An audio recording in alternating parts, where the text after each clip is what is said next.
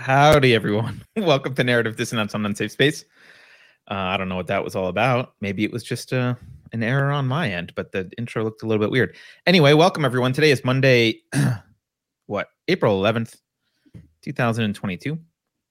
I'm Carter. You're watching Narrative Dissonance, which is a show here on Unsafe Space where we bring in people from outside the mainstream media to talk about maybe what the mainstream isn't talking about, or maybe about what they're misleading us on.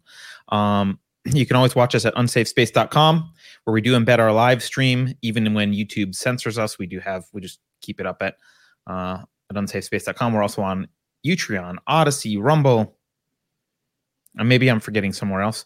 You can follow us on Twitter _unsafespace. And the best way to support the show is just go to unsafespace.com. You can subscribe, buy merch, whatever. So welcome, everyone. Oh, one last reminder, book club.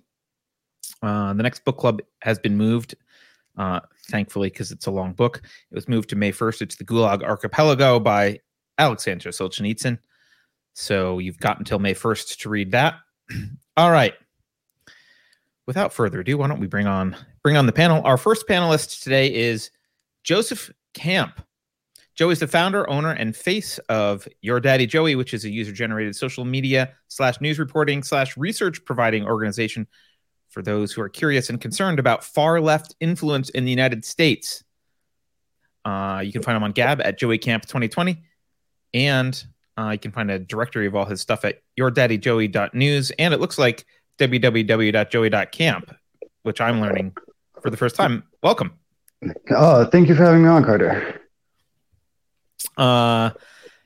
And also we're returning panelist Juliet, TruthSeeker. You may know her from her work on Gab, where she exposes what Yuri Bezmenov called ideological subversion in the West, or you may know her from her frequent appearances on the Independence Gang podcast, or from this show where she's been in the past. You can follow her at TruthSeeker8487. Juliet, welcome. Hello, it's good to be back. It's good to have you both. Nice to see you too. So let's kick it off, I guess. With Juliet, I don't think you got to kick it off last time, so let's put you on the spotlight. And since Joey, it's his first time, we'll let him ease into it. Juliet, what is the most important story about which the mainstream media has misled us in the last week? Oh gosh, this is like the hardest question for me to answer, because every time it's like, well, everything, But this week, I'm just gonna go with the outrage over the right calling the left groomers. They're trying to act like their behavior is not grooming when it absolutely fits what groomers do to children. And I saw a good article. Actually, it was a good quote in an article, the Washington Post, but this woman was saying that they're desensitizing children and normalizing behaviors at a very young age, which, statistically puts them at risk of risky behaviors way earlier than normal. So I feel like it's one of those things that I think a lot of people are hearing about, but they might not be looking into and understanding what's going on here. And of course, the media is running with their narrative that we're all just crazy using this weird word against them. But I think it's important to understand why we're saying that, why we're calling them groomers, because they are. Yeah. Joey, have you been following this? A little bit. I've been deep into another world, but there was a quote a while back that conspiracy theories are just spoiler alerts. And what we're seeing now, and what Juliet and I, we dig into so early before it becomes actually really well known in the public. We get, these names that are called conspiracy theorists and stuff like that. And then later it becomes fact. Well, it's always fact, but later it becomes known to be fact. And we have to deal with that. But yes, it's from Disney World to Hunter Biden to all of these individuals who are just so coincidentally all on the left, just time after time, just grooming children. And the left is just defending this conduct time and time again. It's beyond ridiculous. What do you think the motivation is behind this? Because maybe I'm stupid and naive, but I find it hard to believe that there are actually that many people that support grooming. So it's got to be, there's got to be some kind of pressure that people feel to push back on this, even though if they really understood it for what it was, they would not push back on this. Yeah. I think part of it is just this, it's kind of like a societal thing where people think the reason there's this sudden wave of people coming out as LGBT, whatever, is because society was holding everybody down for so long. They were oppressing them. They couldn't be free to be themselves. So now I think they think they're doing a good thing by swinging the pendulum the other direction and kind of overemphasizing it early so that, people won't be tied down by expectations or something. And I think it's also, there's social credit in being supportive of these certain, issues where it's like, oh, well, look how great I am as a parent. Like my child is aware of everything and they have no biases against it. I would go. Oh, sorry. I would go a step further. Joey, yeah. The individuals that are coming out as these groomers and these individuals who have engaged in this conduct that is really despicable and disgusting, they've been defended by their supporters or their fans for so long without their supporters or fans maybe knowing of this conduct off camera, so to speak. And so when they come out and they're exposed for this conduct, their supporters are like in a position to say, I want to believe this person, or I have to defend this person because I was so vile and disgusting against the individuals on the right that I have no choice now but to defend this conduct, and then hope that down the road, through courts or political pressures, the situation would, eventually fade from the public spotlight, and they can go back to maybe even not liking the person, but at least they can save some face and not lose that argument or whatever that they had 3 years before the situation came out. So it's like a tribal, like I've chosen this tribe already and I'm going to defend them regardless of what accusations or even what truth is being uncovered. And then maybe if I feel uncomfortable about it later, I'll quietly leave the tribe or modify things. Or right. That's interesting. I mean, let's just pause on what we're talking about, the behavior that we're talking about, right? Because what they're saying is that, or at least the accusations that I've heard are things like, well, you want to erase the existence of LGBTQ plus people by not allowing us to have discussions about sex with kindergartners. Like, well, let me rephrase that. Not allowing to have discussions with kindergartners about sex. And they've conflated this kind of acceptance of their personhood somehow, like, oh, this is the person I am, or this is the person I want to be. I'm, let's say, trans or whatever it is. And if you don't let me talk about that aspect of my life with children for whom that is an inappropriate discussion, like no one is saying you can't mention that you don't have a gay uncle. Like that's what the Saturday Night Live, when they talked about the Florida bill, that was the shtick on Saturday Night Live, was like, oh, you can't even mention that you have a gay uncle, right? Which is not at all what the Florida law will do anything. It said you can't have sexual instruction. And for some reason, there's so many people that are willing to not look at what's being actually done and said, but they would rather listen to the false representation of what's being done. So you have activists come out and say they're trying to erase the existence and of us, and they're trying to not let children know anything about us, and they're trying to invalidate who we are. when really all that's being done is like, please don't talk about sex with our kindergartners. And people don't even want to look in. They don't even read the bill, or they don't even look into, any of the things that have been going on with Disney. No one seems to pay attention or care. I don't know where that was going. It's frustrating. That's exactly it. It's a slow progression or a slow morphosis from let's support the LGBTQ community. I don't know if I got the acronym correct. You can never get the acronym correct, Joey. It's ever changing. Never. I just want to call it the LMNOP community. Sure. But it's a slow progression from supporting that cause. Okay, like you support the equal rights of individuals to have a sexual orientation. I get that, and that's absolutely okay.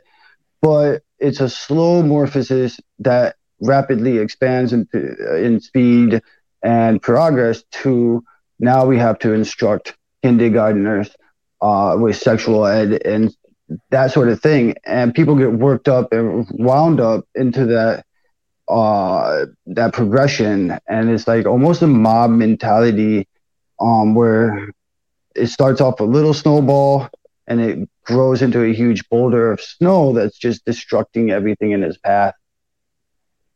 What do you think the end game is here on this issue? I don't know that there is an end game. I think that it's a snowball that is moving so fast that it's just at this point destructive and just moving on its own accord. You guys think normies will wake up and say, wait a minute, this is too much. I have children. This is too much. Well, that's one point I wonder about. I want to know, not like general public polls. I want to know parents. Like, what do parents feel about this? I don't care what a 23-year-old thinks. I want to know what people that are actually raising children and, know what a 5-year-old is capable of. What do they think? But what is the end game? I don't know. It's kind of like, I think it'll cause a rift between generations.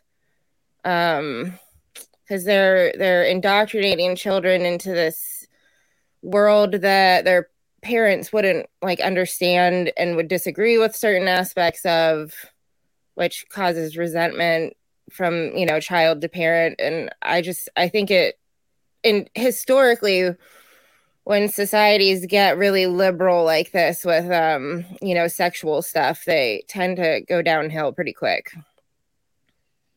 Well, and you end up sometimes you get a backlash, which is the other direction, right? Which is what if you look at. I know there was a lot of contributing factors to the rise of Hitler in Nazi Germany, but the Weimar Republic did get into this kind of completely degenerate state. And one of the arguments was, well, we need a strong man to come in and clean up this muck.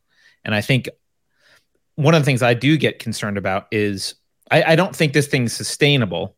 Like, I think let's say you indoctrinate a generation of kids like this. I mean, we're already seeing massive personality disorders become rampant in the population, and to an extent one that I'm just kind of noticing and learning, but especially, you look, the Gen Z kind of people would have pronouns, not just pronouns in their bio, but disorders in their bio that they are proud about. Like, so we already have that, and they weren't subject to this.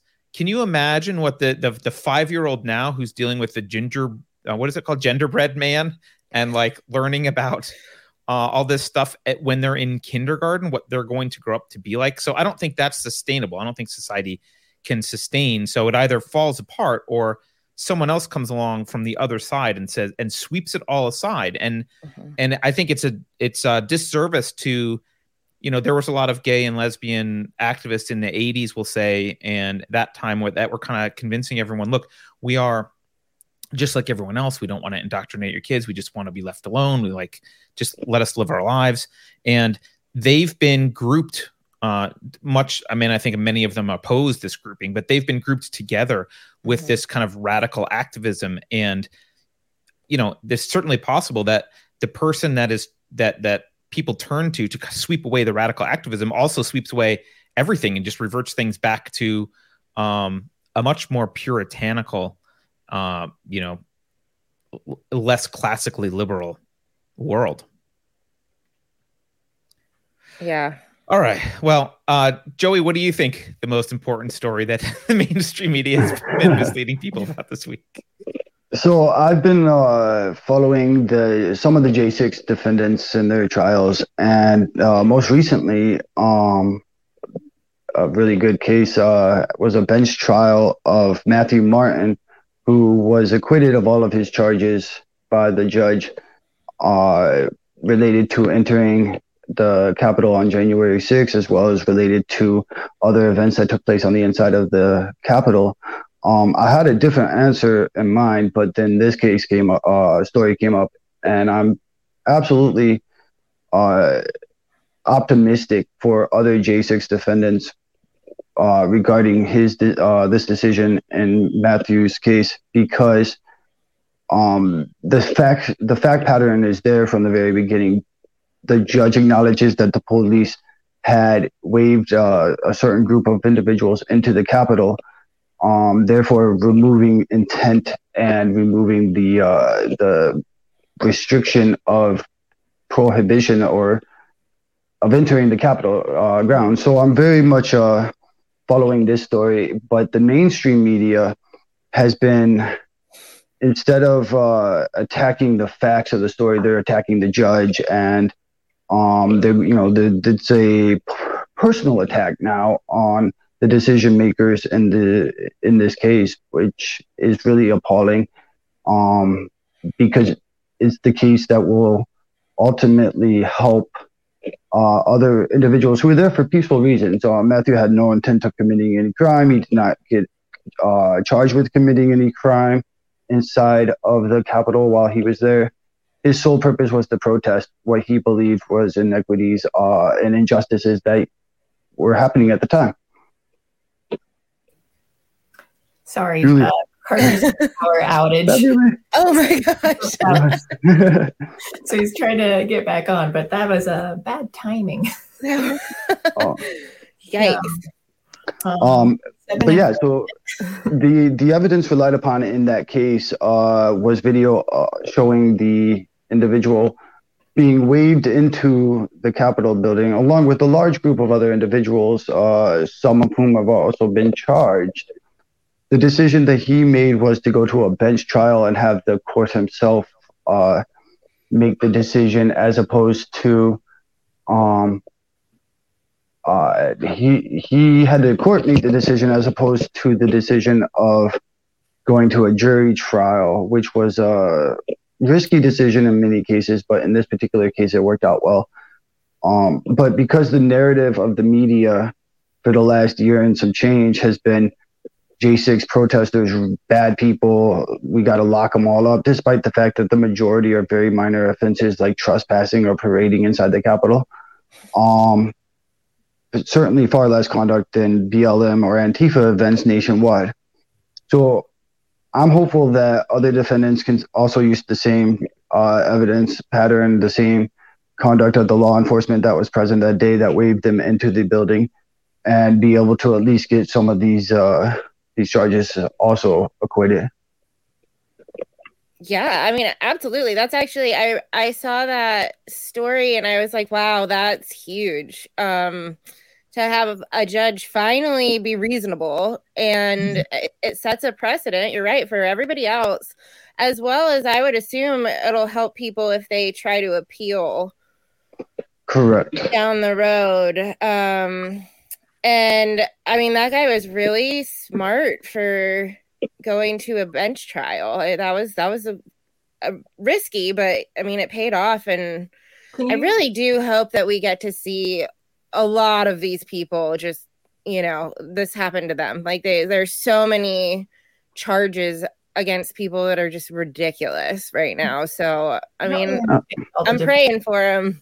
What's a bench trial? Because I'm not really familiar with how the different trials and stuff work. Yeah, absolutely.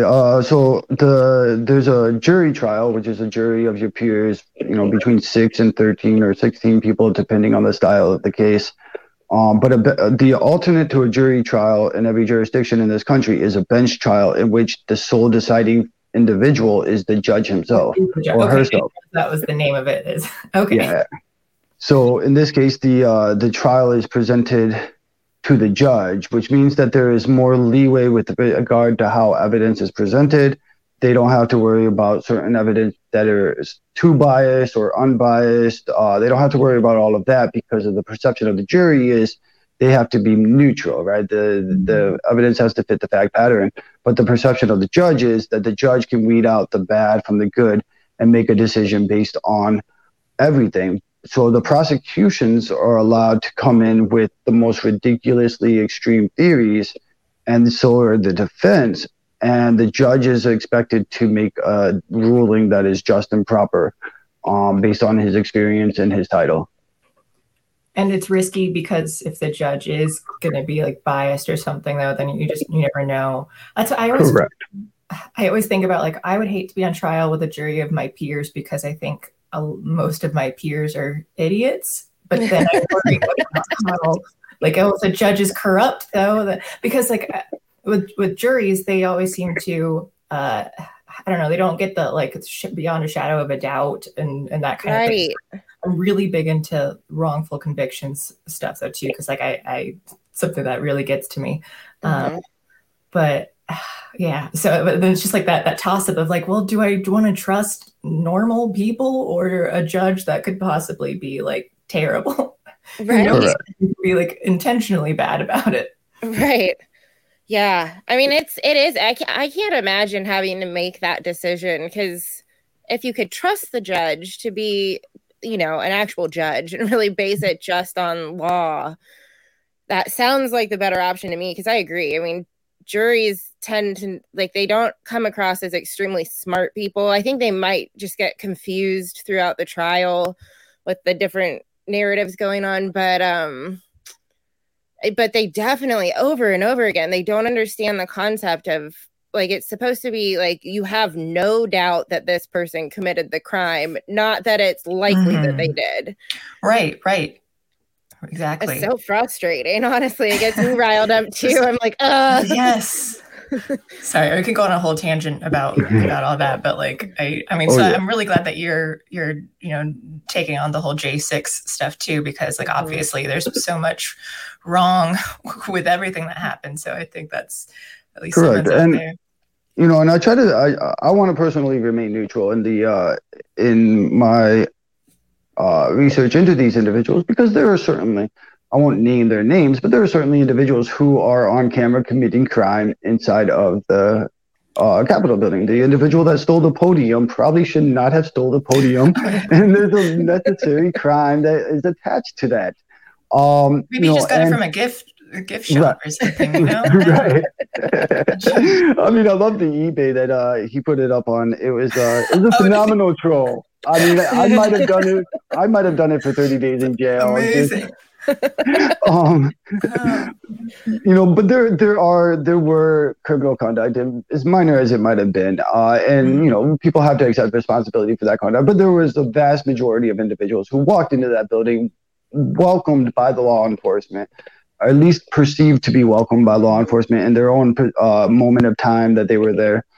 And they did nothing but walk around, take some pictures, some selfies, laugh a little, and it looked like a good time. There was nothing that burned down. There was nobody that was just ruthlessly like killing each other. There's a lot of question about the only person who was murdered, in my opinion, was the Ashley Babbitt, and that wasn't a protester who did that. This is not a BLM situation where they take over the building and burn it down like they did the police precinct in Seattle or Minnesota. This was a lot of people that just walked around the building. So I'm absolutely disgusted by the amount of resources, charges that went into the persecution of the political prisoners, and the fact that they're still incarcerated till today for very minor offenses. Meanwhile, the level of prosecutions on the BLM side out of Oregon, we have hundreds of arrests, and 73% of them have been dismissed at the federal level. We're talking about arson, assault on federal law enforcement, throwing Molotov cocktails at these individuals.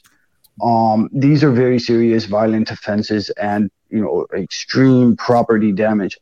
We're not talking about just taking a podium out of the Nancy Pelosi's office or something and putting it on eBay as a troll, or walking around with horns on inside of the Capitol saying prayers in the House floor. The destruction caused by the left in conduct that is far worse than a single day and a few hours at the Capitol. Individuals who committed crime, like I said, they have the right to trial and they should be held accountable in that regard. But there are so many numerous hundreds of individuals that just did nothing but walk around, right, expressing their First Amendment. They make such a big deal about it being, it's a government building too, and looking at the people in it as if they're like, well, I get the historical side of it, but it's also like you're not any more special than like all the people that BLM has affected, with all their actual riots and things too, though. So it's just like to me, I don't like the government, so but Carter's back, right. So I can drop off. and I was there in Portland when they were attacking the federal building in Portland, and the Molotov cocktails, the fires, the violence, the homemade chemical weapons or whatever that they were throwing at the law enforcement inside of the federal building as they would come out and try to, help somebody that was beat up, or somebody that was, inside of the fence area when they shouldn't have been. The federal building was under siege for over 100 days in Portland, and literally almost no charges whatsoever. It is disgusting that we have a single day's event, 2 or 3 hours of time, minor damage in property, and the almost no violence whatsoever. And the violence that did occur is very questionable as to culpability on whose side. It's disgusting, the inequity of the prosecution. And so I'm very happy that Matthew had been acquitted by a judge that could look at the fact pattern, look at the material, and maintain his level-headed reasonableness and the law, and apply the law implicitly and dismiss the charges and acquit him. But his life doesn't change. His life doesn't get better instantly. He's splashed all over the media as an insurrectionist. Those stories are the ones that pop up first when you Google his name, not the stories that say he was acquitted or that he was found not guilty. So, first of all, I apologize for that. I live in the People's Republic of California. It's like the end of Atlas Shrugged. Once in a while, the power just goes out completely. So, we're closer to dystopia than most of you. So this is what that looks like. It's coming to a city near you. Yeah. But I'm sorry if you already said this. What was he? What was he? I don't know the story. What was he accused of specifically? Yeah, so his all of his offenses were actually misdemeanor offenses: trespassing, parading inside the Capitol, and entering the Capitol without permission. Was he the guy that was in jail for like 2 years already? Oh no, this individual had already been bonded out under a surety of $150,000 or something. The family had to pretty much put up the farm to get this man out of custody for misdemeanor offenses in which he was acquitted, so he's innocent of. Wow. I don't want to go over territory you guys have been over already while I was gone, but I mean, one of the things that I think this is, normal people see this and they see, I heard you talking about the Antifa or BLM stuff. Normal people see the difference between I'll say the government really broadly, but I mean both local and federal governments, law enforcement generally, including the FBI and local law enforcement agencies. They see how differently violence is treated based on who it's coming from and the purpose of it. And I don't know how that doesn't wake people. I mean, I know some people just don't want to see it, but it's a big eye opener. It should wake people up. I heard you talking about Portland. I mean, here in the Bay Area in California, stuff burned, buildings burned, people beaten. It's so bad in most of the Bay Area that you need to put a Black Lives Matter sign in your window if you're a business, because if you don't, your business will be absolutely destroyed. So even no matter what you believe, you have to signal that you're on their side. And even then, you might still get your business destroyed. If you're a Starbucks or whatever, there's no stopping it, right? So yeah, I hear you, and this is something that. Are you guys conservative? Do you guys both consider yourself on the right or conservative, or what's your? Yeah, I used to think I was independent, but I think, like, as we all know, the spectrum like slid underneath everybody's feet. So now I'm further right than I thought I was. Now you're a Nazi, right? I understand. Right. Yeah. Right. We're all Nazis at this point. I would say that I'm center right. I try to really push myself to listen hard to whichever side of the conversation is talking to me at the moment, and I want to use my art of deduction and the art of logic to discern what's being said to me, look at the facts, research the facts, and get primary source information, and then make a decision that sometimes is against what I would consider to be my political beliefs. But I want to get to the truth more than I want to get to a political position. That's what makes you on the far right now, though, because anyone who is more interested in getting to the truth necessarily means they're not interested in pushing whatever narrative is being pushed, and that makes you an enemy, and enemies are called Nazis. So I mean, that's the world that we live in now. I guess the reason I was asking about your political affiliation, both of you, is one thing that's frustrated me with I'll just say a lot of the conservative, like traditionally conservative demographic is, they when the FBI is misbehaving with respect to Trump, they get it, right? But the moment, and maybe some of them get it with the January 6th stuff, but that's where their distrust of the police and three-letter agencies seems to end. And the moment that you kind of say, hey, maybe there's a systemic I'm going to use the leftist word. Maybe there's a systemic problem in the FBI and in three-letter agencies. Maybe we should wipe the slate clean and start over. Or maybe we should do something really serious with these agencies because they are not to be trusted. A lot of conservatives are like, nope, they still love the idea of the FBI, and they conflate it with movies about the FBI or fiction about the FBI, and their love of, they conflate it with just patriotism generally. They feel like to be a patriot, they have to be pro government agent. And those two things don't make sense to me. To me, a patriot is someone who holds the government agencies accountable. And when they misbehave, they're the first ones to point that out. Yeah, absolutely. I don't know where I'm going with that either, but no, I'm on the same page as you. I think that most of our government agencies and organizations, I think they all need to be rethought. I mean, we're using ancient 250s or whatever year old organizational structure, techniques of administration and bureaucracy to conduct our governance in a world that has no boundaries or borders anymore. I can speak to somebody in China.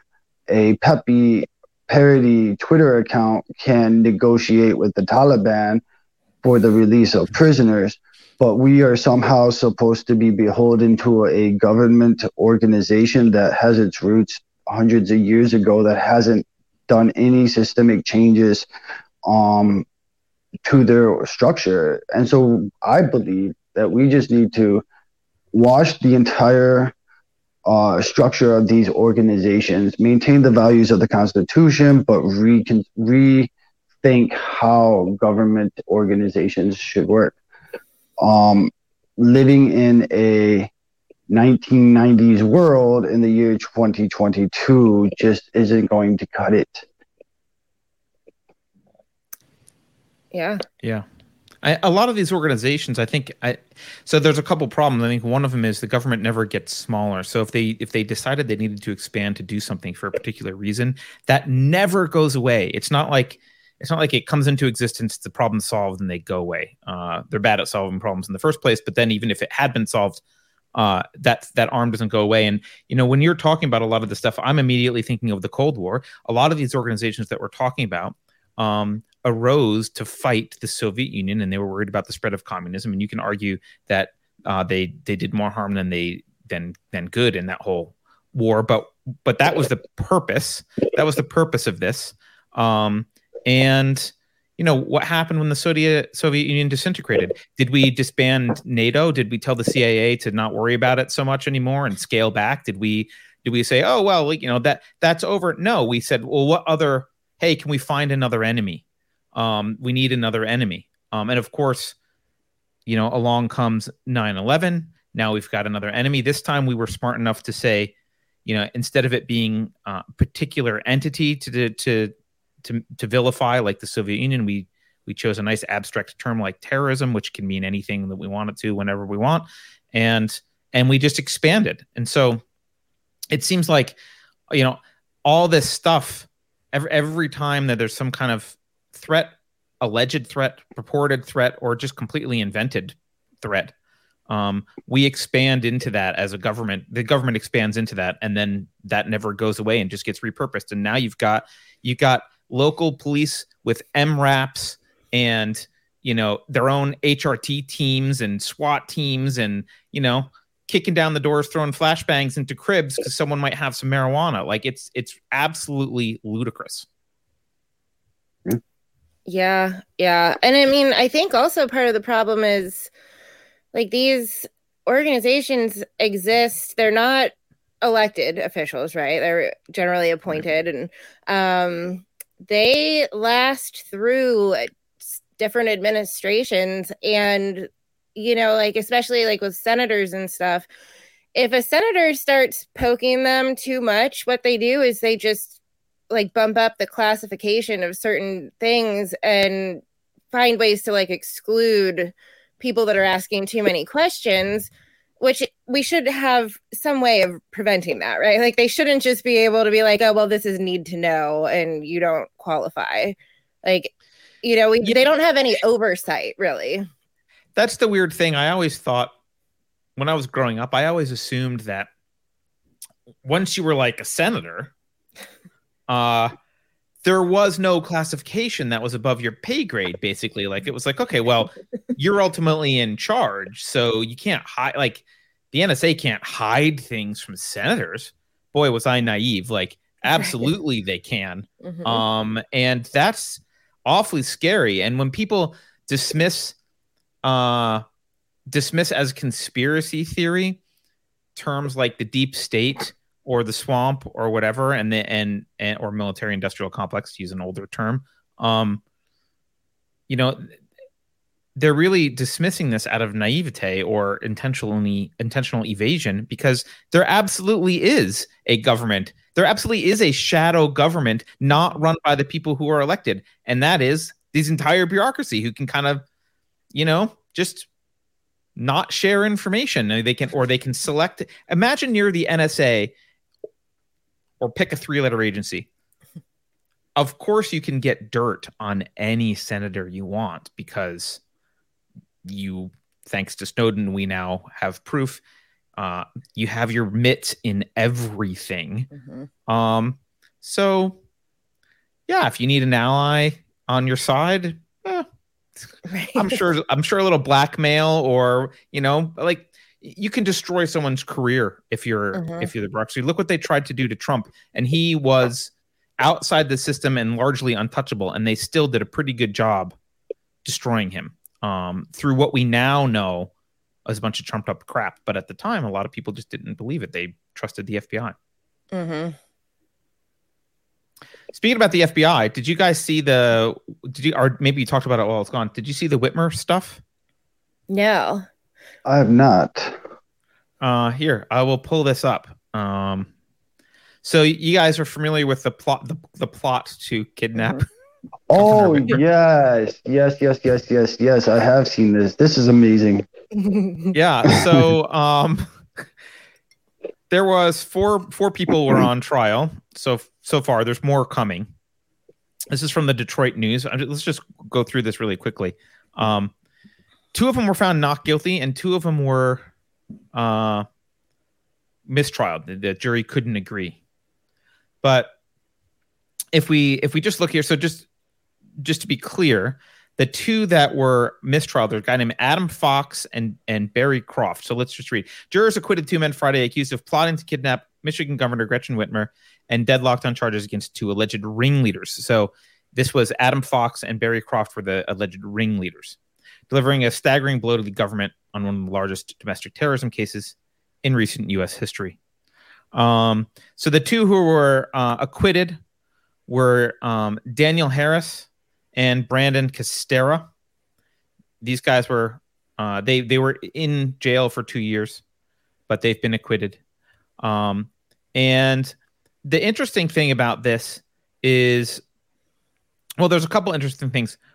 One of them is that these guys, let me pull up another story that I'll show you because this story is better. I probably should have pulled up this other story first.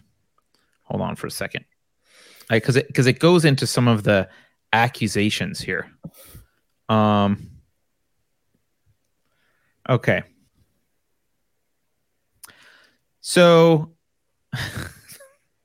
first of all, the defense lawyer is saying things like, we don't make terrorists so we can arrest them, right? There's the contention here is that the FBI created this. The FBI called the mastermind dude, they called him internally Bonehead, which is an interesting nickname for the mastermind. And listen to this.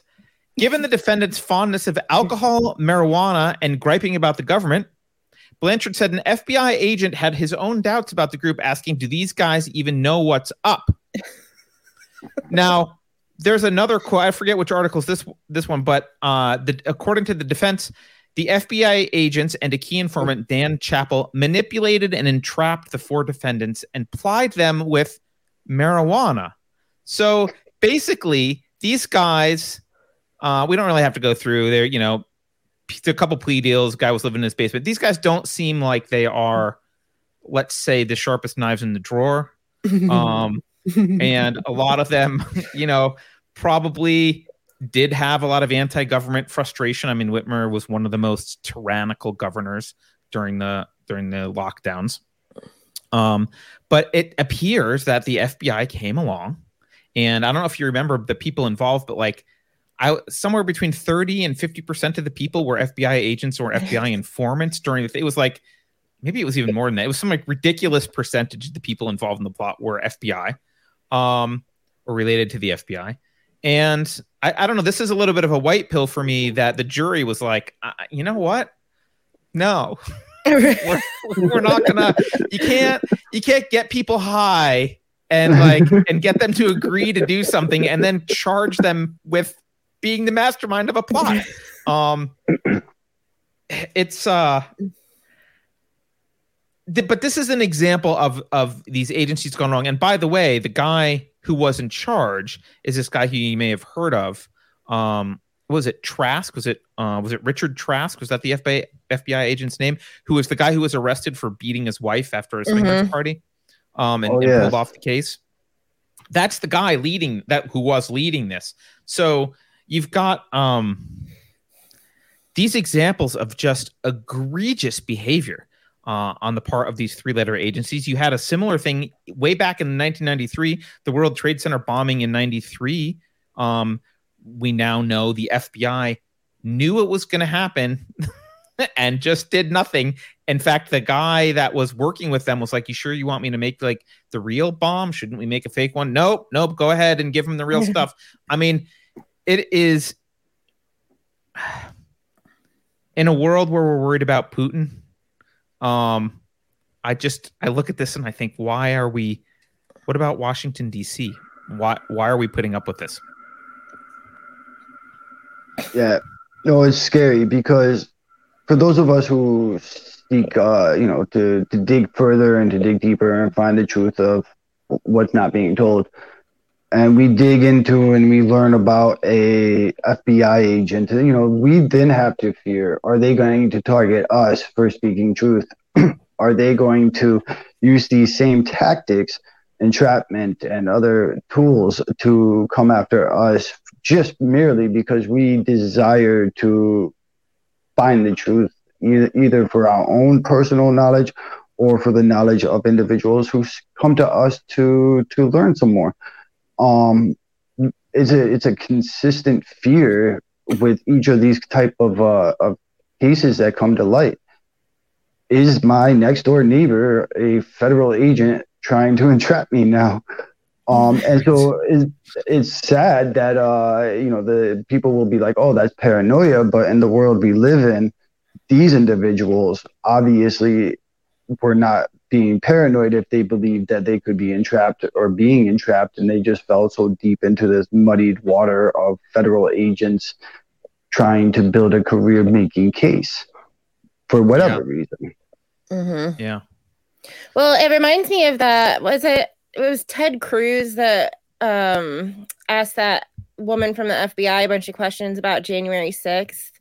Mm-hmm. And, her answer was like, oh, I can't answer that. I can't answer that. I don't have an answer for that. But like one of the questions was, were there FBI agents involved on January 6th? And she was like, I can't answer that. Well, then the answer must be yes, because if the answer was no, you would say that.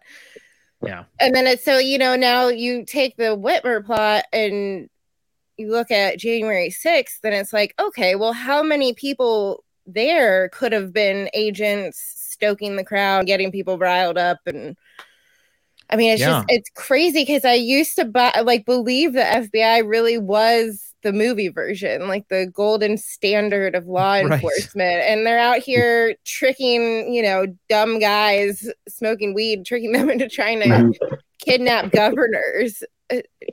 Wild. Yeah. And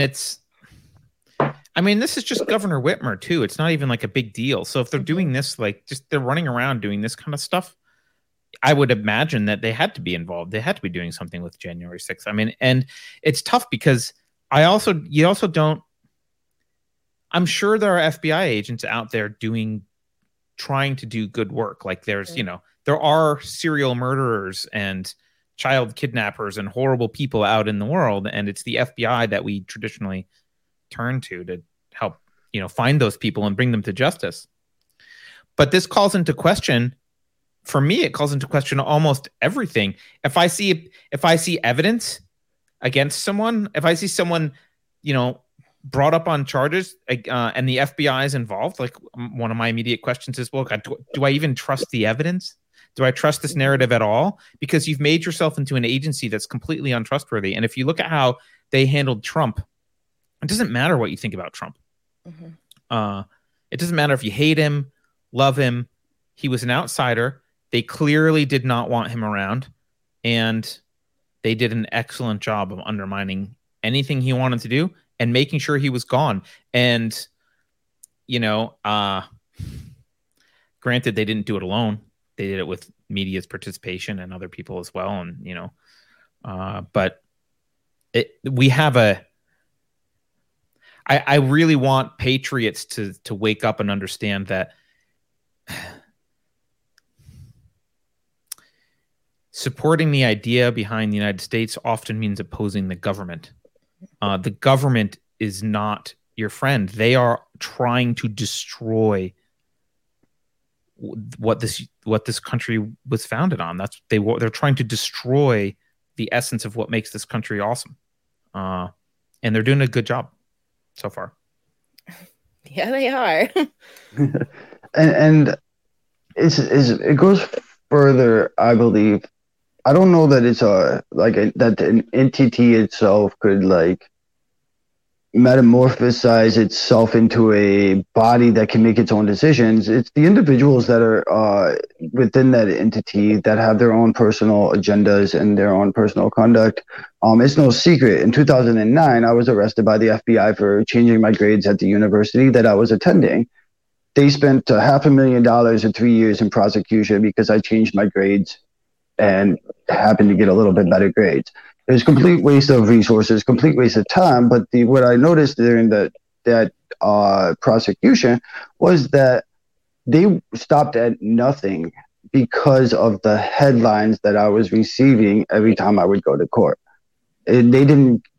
They just felt that the individuals felt that their egos were more important than the facts and the circumstances of the case, regardless of the individual being welcomed into the January 6th, into the Capitol on January 6th by the police. It didn't matter to the prosecutors. They wanted to go all the way. It didn't matter to Prosecutor Binger in the Kyle Rittenhouse case that there was a substantial amount of evidence that showed that Mr. Rittenhouse was innocent of the conduct that he was charged, and he acted in self-defense. It was an ego thing that these individuals that willed this power with absolute prejudice, because at some point in time they felt their ego was hurt, and they needed to try to regain some of that emotion or whatever that they felt that they were offended by. It's sad that that's where we live in this world, where these organizations can take somebody and put them in 2 years in prison for having fabricated an entire storyline in real life of meeting the individuals, getting them high, convincing them that they want to be engaged in domestic terrorism against governor, and going then to the trial in which they were acquitted. It's a needless waste of resources, which you, myself, and other individuals have to bear the burden of the expense, and there's no consequence whatsoever for the agent that put together this master scheme to entrap individuals. There's no responsibility for Ashley Babbitt or other individuals who let the protesters into the Capitol. If it was wrong for them to be there, the law enforcement who waved them in should be responsible. And there's so much injustice when it's it's targeted primarily toward the right. Injustice toward the left is they get arrested and they have to spend more than one night in jail before they can get bailed out. And then the charges quietly go away 3, 4, 5 months later, even if the same night they get bailed out and they're rearrested on another charge, which we've seen time and time again. In the Denver shooting of Mr.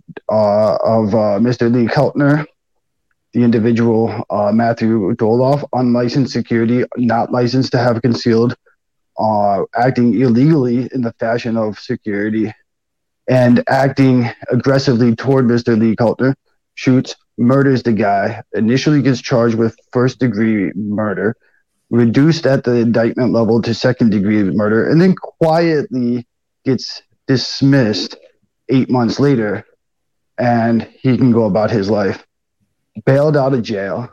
Meanwhile, where anybody on the conservative side would, walking through the Capitol building, having been waved through, spends 3 years or 2 years incarcerated, away from their families, away from their ability to generate income, and all they merely did was scream and take selfies inside of a Capitol building.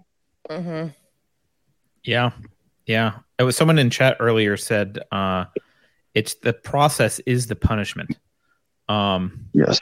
And I think that's absolutely true, especially when you've got, so I like the point that you're bringing up, Joey, that this doesn't have to be a top-down conspiracy like the FBI or law enforcement. Like these are the things we're going to do. I think it is motivated by individuals, and there's a system set up in which there's no punishment for doing this stuff. In fact, you might get promoted. Like, oh well, you tried to get those bad guys, but they got off. Sorry. Like, would you like a promotion that you put together? A good sting operation. So there's you don't get punished. You're not held accountable for anything. And you've got the way that budgets work. And look, a lot of this always comes down to money, right? It comes down to money. If you don't spend your budget, you don't get as big of a budget next year. That's how governments work. And so, let's say that you were an agency focused on domestic terrorism. Let's say, or you're part of your agency, domestic terrorism. Let's say there wasn't actually a lot of domestic terrorism.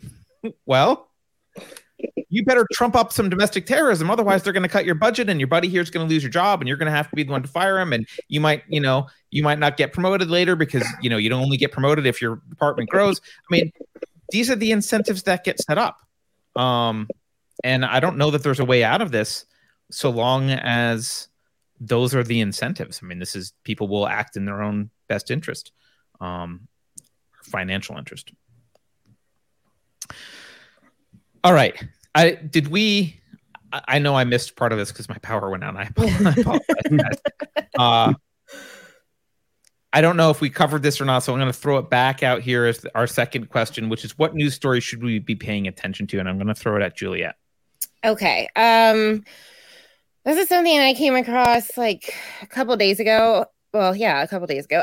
So in Pakistan, they've just done a vote of no confidence and ousted their prime minister, who, interestingly, he's like a famous like cricket player. He's similar to Trump in that he had a lot of public support, but the government itself was not happy to have him. He's not a politician. He's an outsider. And so they did a vote of no confidence to oust him. And they only got it by 2 votes. I mean, they were only 2 votes over the minimum requirement to get him out. And he has been like on a tirade and accusing the United States of regime change and saying that we orchestrated this. Like, we colluded against him with his opposition to get him out because we didn't appreciate that he was buddying up to Putin and China. Oh, was that his position? He was. Well, he was being friendly with countries we didn't want Pakistan to be friendly with. And it's very interesting. There actually, so that happened Saturday that he was ousted, and Saturday night into Sunday, tens of thousands of people were in all the major cities protesting on his behalf. And I mean, the pictures are crazy. I mean, these are huge protests. People are very mad about this. And I just thought it was interesting, like especially the regime change aspect, because you know how we get accused of that all of the time. But according to Jen Psaki, it's not the policy of the United States to do. The State Department declined. Yeah, they denied it. Of course, we weren't doing that. But it's interesting because if we're up to our old tricks and we're, pulling some strings here and there to keep our friends in their places, it's just, there's like that would be kind of a Cold War thing going on behind the scenes that people don't know what's happening. Well, first of all, that's not a far-fetched thing to say by any means, given the United States' history. Second of all, did he have any evidence? Does he say like, this is what I think they did? No, I think it was the Minister of Defense or something, like somebody in his administration said why, like in Parliament, he was like, why don't we pull the U.S. ambassador in here on camera and we can ask them what they've been doing. So they might have evidence. He didn't provide any, but they were talking very boldly and they're naming names. So something's going on there.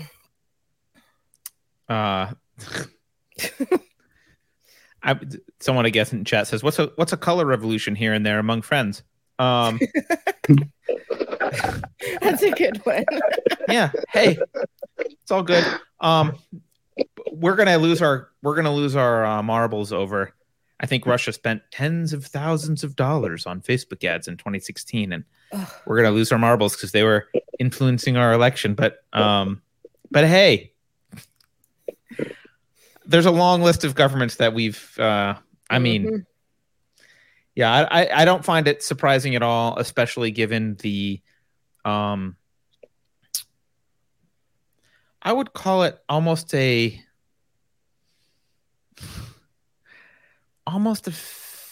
fetishistic obsession with Putin. Like, we seem to have this, like, okay, yeah, bad guy invaded a country. That's the initiation of force. Bad thing. Got it. Poor Ukrainian people suffering.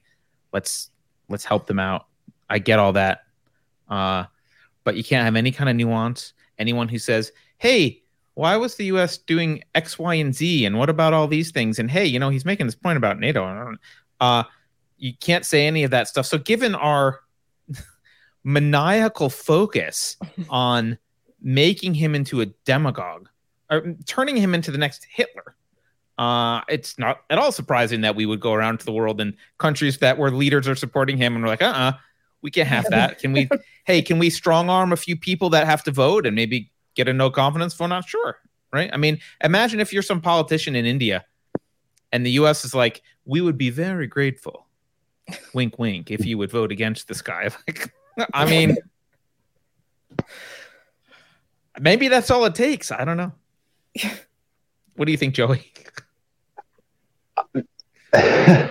Yeah, from Che Guevara, from the Cubans revolution to Argentina, to just about a lot of these countries, Iran, the Arab Spring, the ability to manufacture a regime change is so simple, and to be able to create a bad guy out of a single individual without any work is also very simple.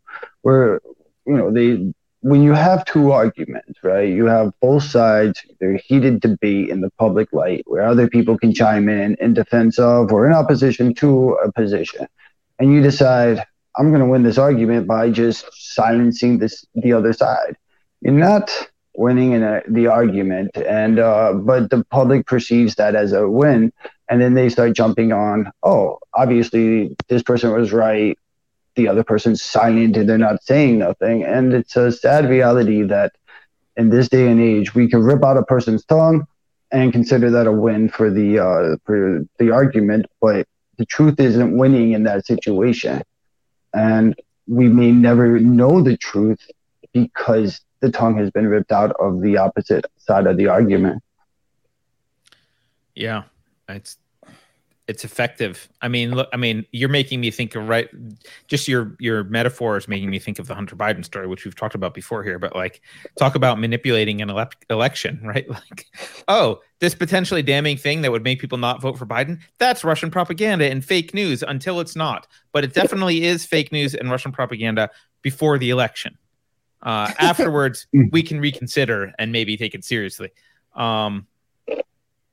Yeah, I mean, you could argue they've performed a color revolution in the United States. There's already been a red, white, and blue revolution. So, I mean, why? So, Juliet, since you brought the story up, why does it matter to Americans if we are doing this in Pakistan? Well, first of all, every time we tinker with other people's governments, we tend to cause a huge destabilization of their society because, protests and just all that kind of stuff. So that's dangerous because Pakistan is actually a pretty power player. They do have nukes. Stage. Yeah, I mean, and they don't get along with India that great either. So, so on that end, just, anytime there's unrest, potential for bigger conflict comes out of that.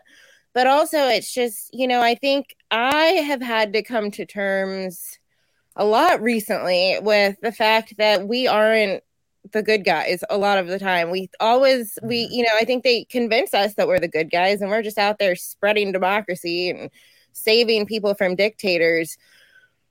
But we meddle a lot. And then as you see with like Ukraine, give it a couple decades and now there's a war happening and we had a big hand in what led us here. So it just kind of is another example of us getting involved to keep things the way we want it. And, who knows where that leads down the road. But I think it's like kind of important for people to realize. I mean, it was important for me to realize that we're not the good guys a lot of the time. It's kind of, we serve our own interests and dress it up like we're spreading democracy. Well, and even then, I think it often we get backlash, right? I mean, Max Blumenthal, who is by no means on the right, I think he would consider himself on the left, although now, who knows? I mean, I can't tell. Maybe now he's a Nazi. But he, traditionally on the left. He's got a really good book called Management of Savagery, where he goes over this. He goes over the history of the U.S. meddling abroad and the negative consequences that do accrue to the U.S. eventually, right? Because you build resentment and hatred, and you end up supporting really bad people because you're trying to further some other goal, but then those bad people end up, maybe being Osama bin Laden, for example. I mean, I think the U.S. definitely has a history, and I don't want to blame the U.S. I'll say the government has a history of meddling in ways in which I don't think any of it actually benefits the American people. It might benefit certain careers and advancement and goals that people have, but I don't think it benefits us. Judson in chat says, I think it's a mistake to ascribe moral agency to any government. Yeah, I probably agree with that. All right, Joey, is there a story that you think we should be focusing on that we're not, or have we already talked about? I think our northern border, Canada right now is has got something percolating. Obviously, a few months ago we saw the trucker demonstrations there throughout the country, and that really gained a lot of social awareness to a lot of issues there.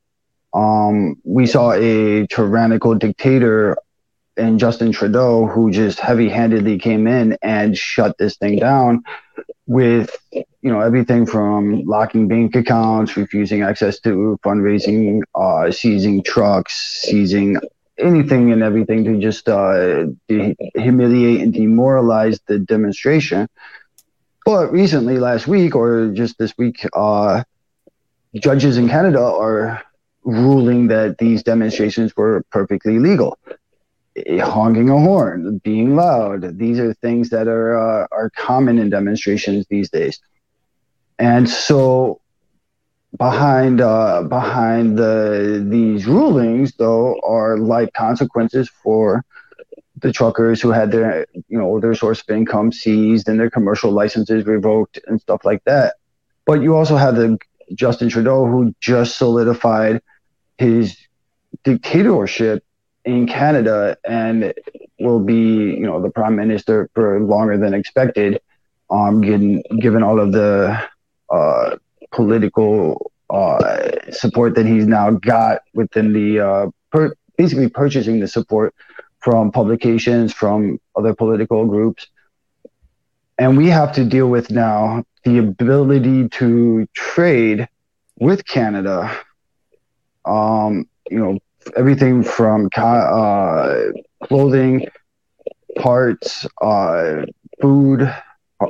There's so much trade every single day, billions of dollars of trade going across the U.S.-Canadian border, and you have a large amount of individuals who are no longer willing to participate in that out of fear of or PTSD from the demonstrations in which now have been declared completely legal. Watching a peaceful protest turn into a government brutal beatdown was some of the saddest moments in history, and we can't just run there and scream First Amendment. The Canadian Charter of Rights is substantially different than how we recognize speech here in the United States. But these events are sure to affect future trade with the United States, given the demographic of those affected there in Canada. Mm-hmm. And so watching these events unfold, I think are going to be very important, both for an economic standpoint here. A lot of trade from Canada that has to go to Mexico has to travel through U.S. and into Mexico. A lot of trade from the Mexico and South America even have to travel through U.S. to get to Canada. But if the truckers and if the trade personnel are not wanting to risk what they're doing while they have this tyrannical dictator, I think it's going to have a lasting impact on economy here in the United States that needs to be watched a little closer than what people are seeing. And also part two of that is the Hunter Biden story. We wrote the text messages a while ago. Emails are now leaking. I had read through the text messages and inferred that Hunter was paying his niece a lot of, he was definitely paying his niece a lot of money. There were receipts and stuff like that in the text messages, but there was a inference that we inferred that she had some kind of dirt on him, like at 14 years old, right? And so we immediately went and assumed something sexual happened or something like that, but we didn't have any evidence of that at the time that we were making these inferences. There was no images in the text. But now we are seeing the emails that are leaking over like almost 500 gigs or something like that, or of emails. And now we see that he had images of his niece that no grown adult should ever have in their possession whatsoever. And he's still walking the streets. This man is still making money selling his watercolor finger paintings. Well, I mean, this is another FBI thing though, right? Because weren't they the ones who like, oops, we lost the drive, and it was who said, oh, I made a copy? Was it who was it that made a copy and gave it back to them? Was it Revolver?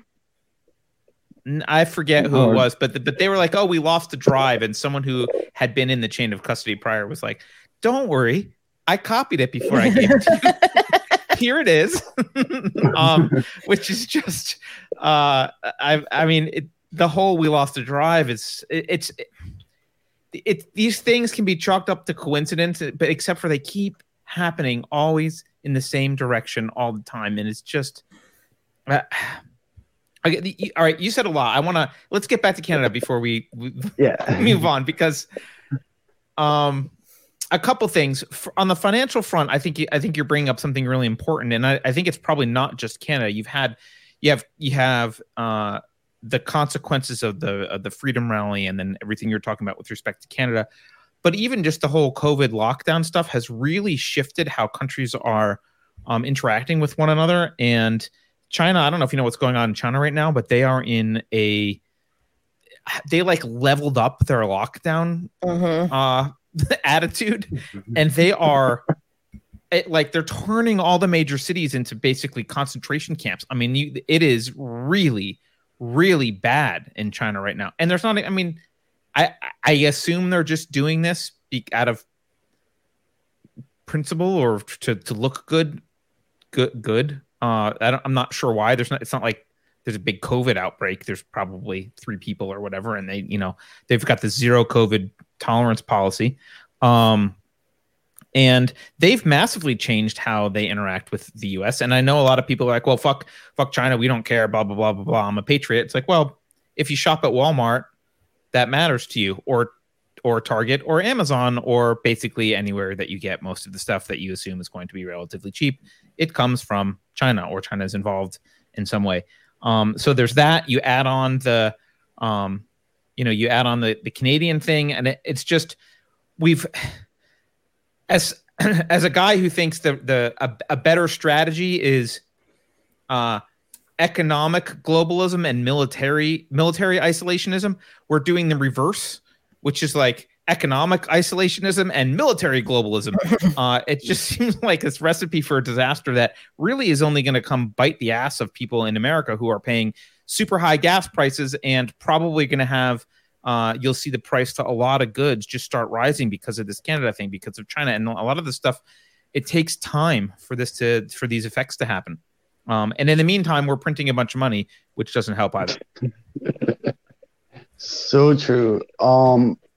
And it's unfortunate. I got a lift the other day for the first time I've ever seen. Do you accept the fuel surcharge for this ride? And it's like $1.50 fuel surcharge. It is so ridiculous, the amount of impact that all of this is going to have on the daily lives of literally everybody in the United States. And had I, Juliet, and others not even pushed the story, it was almost a non-story. Like, there was very few people who were even in the United States who were even thinking and watching this story as it progressed in real time. And we were the ones that gained the momentum and the trust of the audience to really understand that this is very impactful. It's not just going to be important all the way up until it's disbanded. There are long-term collateral consequences that affect you, myself, and our audience in the United States. And we have to watch this. Guacamole and other stuff is going to raise, and I really like guacamole. All right, this is going to sound like a non sequitur, but it's not, because it's based on something that you made me think of this, Joey. Have either one of you read the Foundation series by Isaac Asimov? No. No. Damn it. All right. I should. Writing it down. You shouldn't watch the thing. You shouldn't. I think Apple has some. It's horrible. Don't bother. But in the Foundation, it's set in the future, and it's one of these epic series that spans like thousands of years. It's like, okay, it's not. It's a big endeavor. But and this will be a spoiler, but I don't care. So if anyone wants to close their ears to this spoiler, whatever. There is because this is what I think. This makes me think of democracy. When we talk about democracy being separate from tyranny, and it's really not. What separated the U.S. from tyranny was that we tried to put guardrails on democracy. We tried to have a constitution with rules, like you can't vote away someone's Second Amendment right. You're not supposed to be able to. Right? There's things you can't vote for. You don't get what you vote for all the time. There are rules. There's limits to what you're allowed to even have an opinion on. You can have an opinion, but it can't get manifested into law. Or at least that was the idea. And when I think of democracy, when I think of like old school tyranny, it's kind of like whoever the biggest thug is wins, right? So you get, Genghis Khan, right? Genghis Khan wins. Some large percentage of the population has Genghis Khan genes now as a result, because he spread his seed and conquered everyone and did his thing. He was a thug, a brute, and he was the biggest thug and the biggest brute and the most effective at being a thug and a brute. And so, that's what happened. And to some extent, you see that in most of history. The big bad guy who's the biggest and baddest wins in the local area. And we say, oh, that's tyrannical. It's tyranny. True enough, it is. But we're seeing now a rise. Democracy is just a different kind of tyranny, where the guy who rises to the top is not the guy who's best at being a thug. He's the best at manipulating opinion. He's the best at understanding mass psychology. He's the best at being able to mastermind narratives and manipulate public opinion. It's a different skill set, but you get the same result if you've got no rails on your democracy. And the idea is, well, this is what the people want, therefore it's okay. You will end up with the best manipulator having the power. And that's no different of a tyranny than In fact, it might be worse because sometimes the mob is less predictable than a particular guy. And so maybe I won't go into enough to really spoil the Foundation series. But for those of you in chat or watching who've read Foundation, you'll know what I'm talking about and why this reminds me of it. What do you guys think of the US's long history of spreading democracy and making the focus be democracy rather than individual rights, which is really what matters? Well, I mean, that's actually a good point. I think they know when they say democracy to the American public, we associate that with just everything we have, freedom and liberty, like all these things. We just we assume we're exporting the same system that we have. And it's a clever way of phrasing it, I guess. But, I understand why, as like a public opinion, we think it's a good thing to do. But different cultures have different rules that they abide by. And some of them really, like, democracy is probably not the greatest form of government in certain places on earth. Like, some of them need just a different type of leadership. And you can't just hand them this ability and assume it will work. Well, look what happened in Libya. I mean, we mentioned the Arab Spring before, right? Like, hey, now we have the Muslim Brotherhood. Thanks. Great. When you don't vote, you get someone horrible like Gaddafi, but at least had some qualities that were keeping things a little bit in check. And when you do vote, you get the Muslim Brotherhood. I'm not sure anyone would say that's better. Exactly. Yeah. I would say that we don't have in this world a whole bunch of mini United States where we have the democracy that we see here in the United States. Though we've, supposedly tried to set up democracy in all of these other countries, nothing has been replicated anywhere else in the United States identically to what we have here in the United States. And that is either a failure on behalf of our government to establish a similar democracy in these other countries, or it's, to Juliet's point, the what we have here in the United States is not conceivably possible in other areas of this world. It just isn't going to work. Religion, economics, culture, all of these things have to come into play. We had a perfect storm that got us our democracy. They have a perfect storm that got them their Muslim Brotherhood or their, dictatorship in North Korea. I don't know that it's right for us as the United States to tell any other nation, this is how you need to govern. Because we are doing a shitty job here in the United States governing ourselves.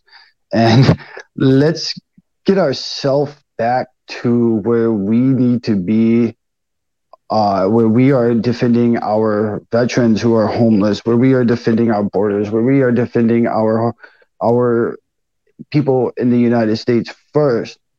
And then let's go give aid or whatever to these other nations. But we haven't gotten it right. We're a practice of democracy that is forever changing day to day. It's not for us, in my opinion, to tell Cuba or Russia or China or North Korea that they have to adapt to what we tell them is our definition of democracy. Mm-hmm. Yeah, I mean, look, the U.S. started out as a constitutional republic, with like we talked about, right, with limits on what could be voted for, and it has become more and more of a de facto democracy, even though if it's not on paper, it is becoming more and more of a democracy. I mean, the Constitution can now mean whatever the judge wants it to mean, and no one seems to care. I mean, stuff that's just blatantly obvious, like you can be forced to buy health care. Like that's like just stuff that's just absolutely ridiculous. Gets like, oh, yep, that's constitutional. So the Constitution has no limits basically anymore, which means we are kind of a de facto democracy. And when I look at Putin or Xi Jinping, I think that they are hyper aware that not only are we more of a de facto democracy, but the culture we had 250 years ago, the kind of rugged individualist, freedom-minded, throw the tea in the harbor because of a 4% tax or whatever. Like that culture is gone. Mm-hmm. And the culture we have now is the TikTok culture. Thanks partly to China. Right. That's our culture. We make videos about our pronouns and we advertise all of our mental disorders, and we elevate the dysfunctional and oppress the rational and functional. And I think both Putin and Xi Jinping are look at America and they say, well, we just need to wait it out. Mm-hmm. They're going to destroy themselves. This is not this. They're a de facto democracy and their culture has gone to shit. So it's just a matter of time. We're going to sit on the sidelines. I don't like people that are afraid of China being in a hot war with us or Putin. Like, they don't want to go in a hot war with us. There's no purpose. They can just sit on the sidelines and let us devour ourselves. That's all they need to do. Yeah, I totally agree with that. I think that they know we're on the downward spiral here. And you're right. They don't have to get involved. They just have to wait. And, to Joey's point about the trucker protests in Canada, they succeeded in doing to Canada what January 6th did to us, that it makes it a lot harder to get like people that are right wing or just freedom oriented. You don't have to be on the right to oppose mandates.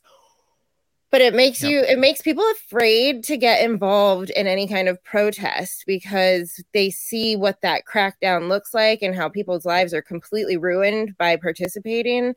And then it appears to the rest of the population that there aren't people that oppose it. It sounds like I think a lot of people oppose these things. But unless you want to protest for Black Lives Matter. So if you got angst and you're upset and you want to burn something, the only acceptable outlet is to join a BLM protest. You certainly can't go waltz into the Capitol invited by police. That's not okay. Right. Yeah. I'm gonna read a super chat really quickly. Okay. Silverlock says, as an individualist, I used to love what I thought our country stood for, but unfortunately our elites have a completely different idea. Individualists don't make great servants. What do you guys think?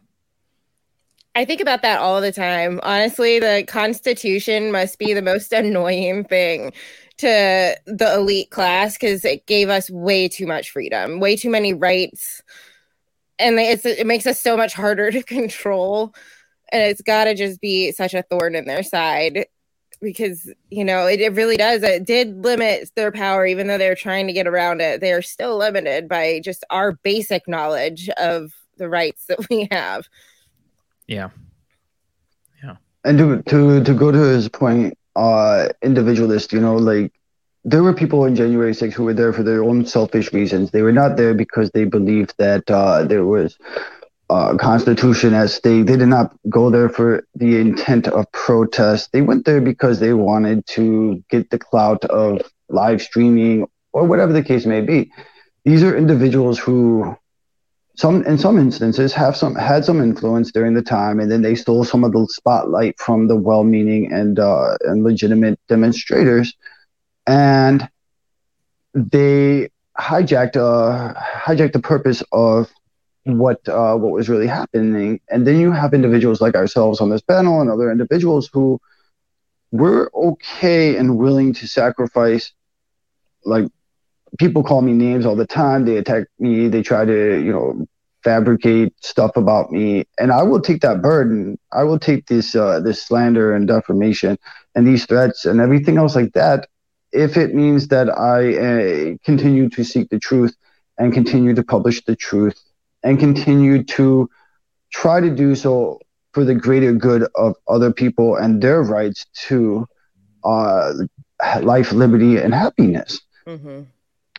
I can't be in a position that I am in where I have a large audience that I can influence with anything and use it for selfish reasons. That would be very disturbing for me, and it would hurt me emotionally. It would hurt my heart because I want to share truth, accuracy.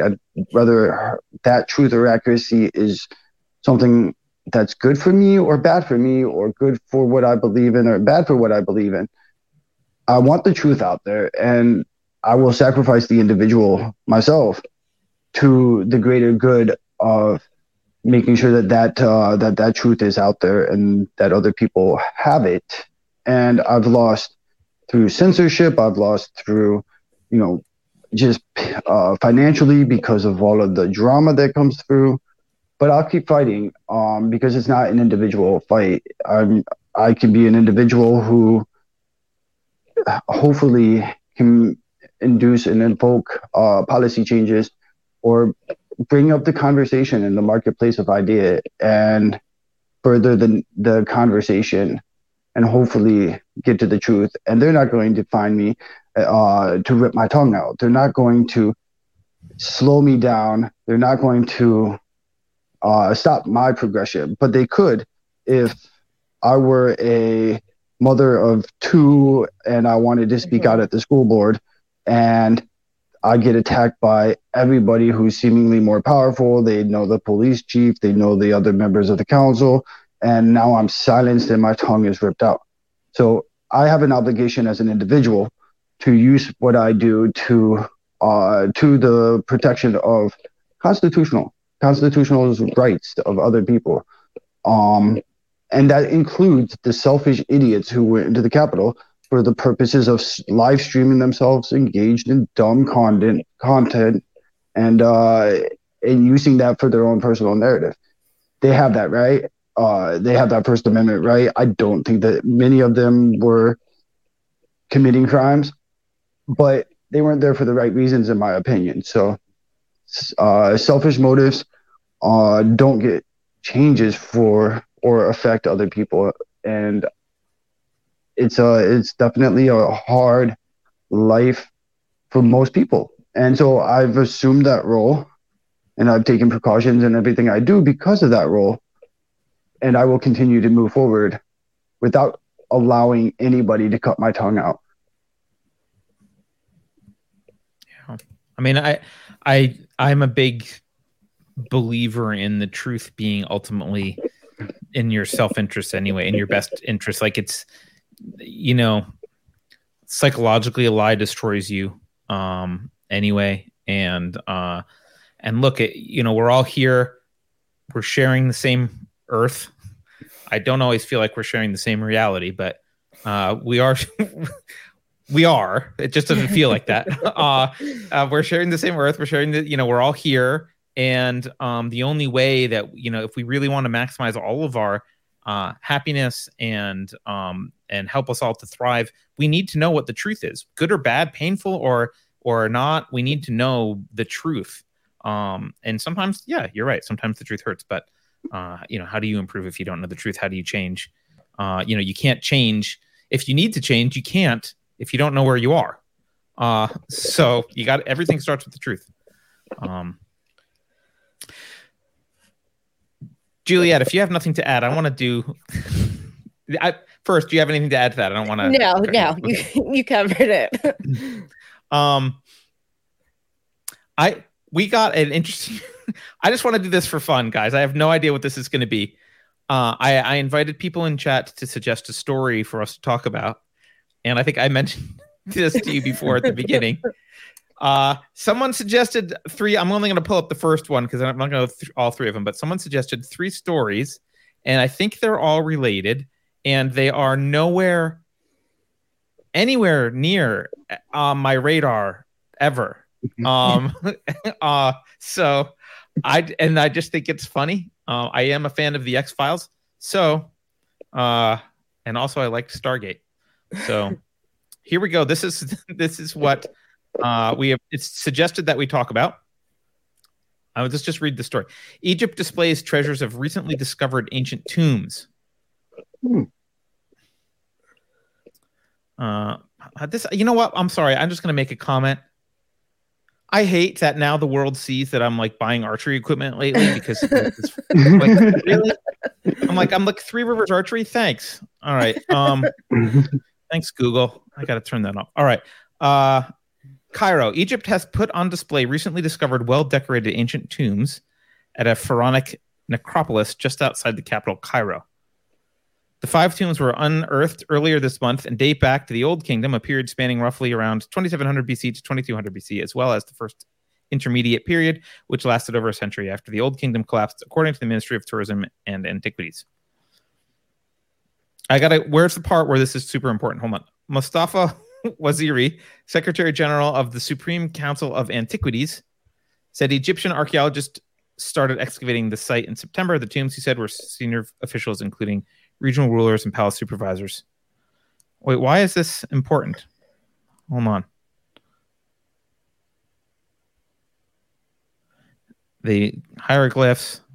I mean, it's a cool story. It's cool. I just don't know why it's super important. Yeah, I don't. Okay, well, I don't know why this is super important. I thought it was going to do with like aliens built the pyramids or something. But I'm not seeing anything. I thought there was also something about like pottery that couldn't have been made based on the technology that we think that they had. But I don't see that here anymore. Oh, sorry. Any comments on Egypt, guys? I love Egypt. The ancient Egypt archaeology it's beautiful. It's from everything from King Tut's tomb to some of the stories and the legacies that come out of that.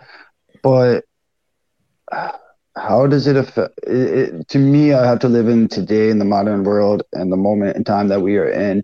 And so I would love to at one point travel there, get some experience, and just look at it as a tourist would, and maybe get some non-tourist style presentation. But I personally have to live in the moment and where we are here in the United States.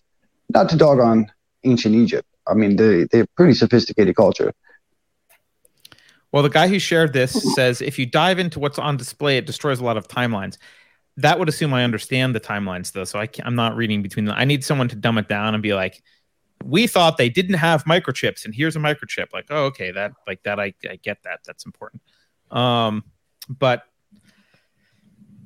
my daughter loves ancient Egypt stuff. It is a fascinating culture, and they did a lot of cool stuff. There was I've seen some like engineering mysteries take a long time to solve by modern day engineers to figure out like, oh, this is how they did it. And sometimes it takes decades of people thinking about it until some guy's like, oh, I figured out how they did this. So it is kind of cool. It's kind of cool, but I don't have anything to add to ancient Egypt. Juliet, you have any ancient Egypt thoughts?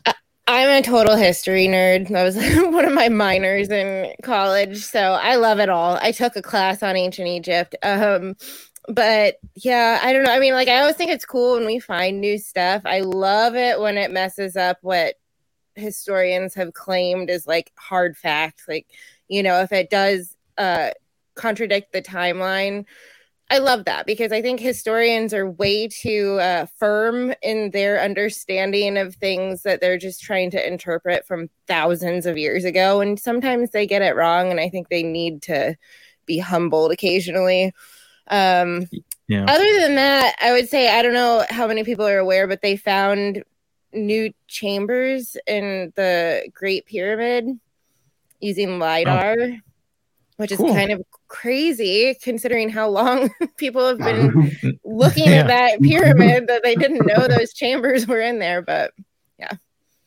Well, this guy now says they also found batteries and electric drills. I assume not like Stanley drills, but I mean, that's kind of cool, right? I think it's completely plausible that ancient civilizations knew a little bit about electricity, had figured something out, and it just got lost. One of the things that makes my heart hurt historically is the burning of the library at Alexandria. It's just one of those, like, I just, when I think about it, I'm just, because I love human knowledge and progress and science, and just the thought that some that someone burned that down, and we lost it all. So yeah, maybe there were some books on battery design in there. Who knows? Some scrolls on battery design and how to build a drill. But someone says they were DeWalt drills. Oh, that makes sense.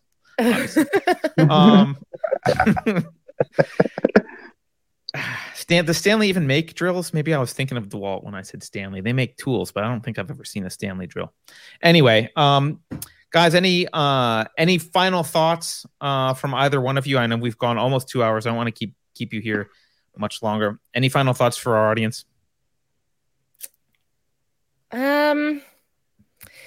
No, I mean, I'm still following the food shortages, food crisis, whatever. And I post about it randomly. So if you follow me on Gab, you'll get updates as I find crazy information out there. Like China is reducing how much ethanol they're going to produce this year because they want to produce more food and less ethanol. And we are not doing that at all. We're actually increasing how much ethanol we're going to try to produce. So interesting stuff there, but nothing amazing that I can get into quickly. All right. Well, remind people where they can find you, Juliet. Okay, I'm on Gab, Juliet TruthSeeker 8487, and occasionally I'm on the Independence Gang, which is Monday, Wednesday, Friday. So I post if I'm going to be on there. Cool. And Joey, remind people where they can find you, and do you have any last thoughts as well? Absolutely. All of my socials, everything is pretty much aggregated at joey.camp. So www.joey.camp. It's all right there. Last thoughts, Juliet, finally good to meet you. It's totally cool. We're always engaging. Carter, thank you for having me on. Much appreciated. I enjoyed this conversation and being on this panel.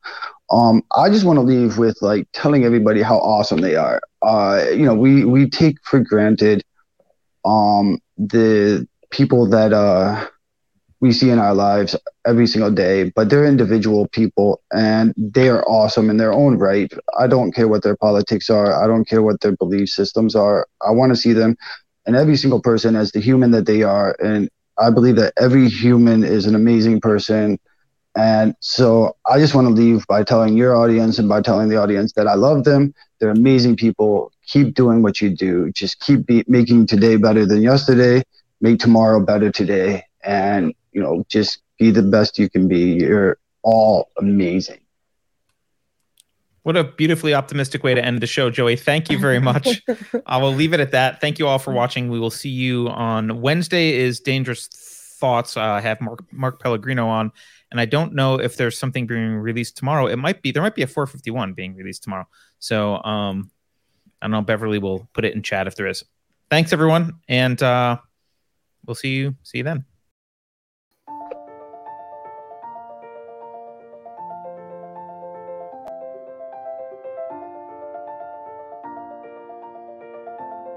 Thanks for sticking around until the end.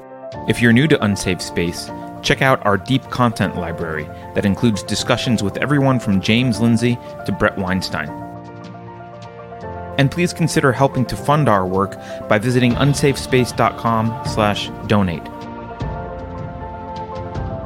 You can find us on a variety of social media platforms, and you can find a community of like-minded individuals on our Unsafe Space Discord server, which is open to financial supporters at any level. We hope to see you there.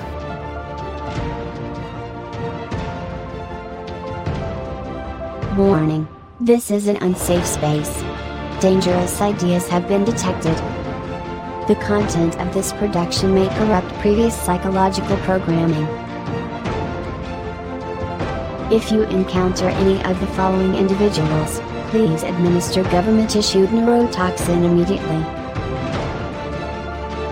I'm not sure what the neurotoxin will do because I am not a biologist. CRT is a complex legal theory that is needed to combat the epidemic of racist babies. If you think about it, no one should be allowed to express opinions. But don't. Think about it, I mean. That's not your job. Thinking has been scientifically proven to be less efficient than compliance. Science, scientific, and scientifically are registered trademarks at the World Economic Forum. Unauthorized use is prohibited. Computer voice courtesy. Never mind, that last line is fake news. Please disregard it and return to your safe space immediately.